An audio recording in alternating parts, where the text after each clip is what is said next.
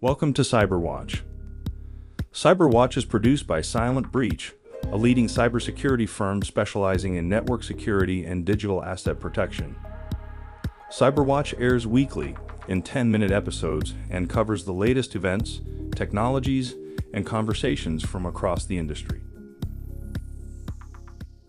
On Friday, February 5th, a hacker breached the water plant serving Oldsmar, Florida, and instructed it to increase the amount of lye in the water to extremely dangerous levels.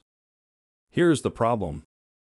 The U.S. water supply is a massive decentralized network of more than 54,000 local systems, run by local governments and small companies.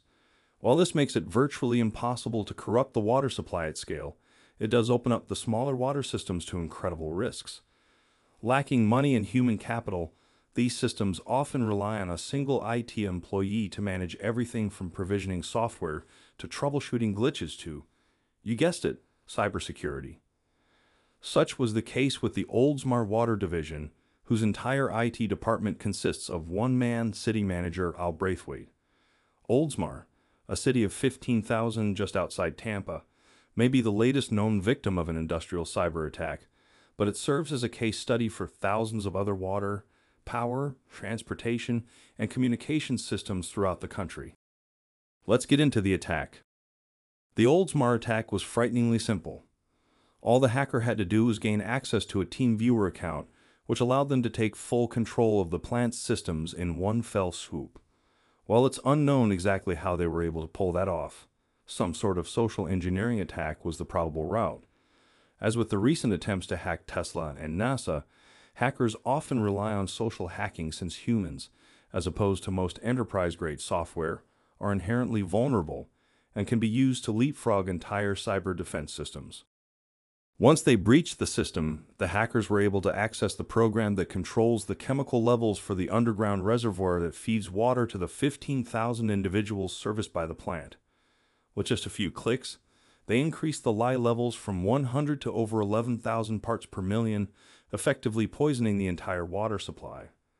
Fortunately, this change was quickly noticed by an operator, who reverted the change and then disabled remote system access. If left unnoticed, said Pinellas County Sheriff Bob Galtieri, the lye would have seeped into the water supply in 24 to 36 hours. And so, Oldsmar joins a growing list of industrial near-catastrophes that were averted simply by coincidence and sheer luck. Another notable example is the 2013 breach of the Bowman Dam system in New York, which just happened to be offline at the time for maintenance. This hack was later tied to the Iranian government. Here is the solution. As we've extensively reported, the U.S. continues to face widespread cybersecurity vulnerabilities in its public and infrastructure sectors. A study commissioned by the state of Mississippi revealed that many state entities are operating like state and federal cybersecurity laws do not apply to them. And, as we pointed out then, the solution must involve multiple actors. In this case, there needs to be increased federal aid and technical support, state incentives and oversight, and finally a bottom-up strategy to promote cyber awareness. Any security strategy must create a dynamic of shared responsibility at its core if it is to be at all effective. This means introducing training workshops and awareness programs, along with funding and regulations that shows employees that your organization or district takes cybersecurity seriously. Information security cannot be contained in a set of regulations or handed off to a security department. To be effective, it must lead to a complete transformation in organizational priorities and culture. Thank you for listening to CyberWatch, a Silent Breach podcast. Stay tuned for weekly 10-minute episodes. To learn more about Silent Breach, visit silentbreach.com or follow us on all your favorite social media platforms.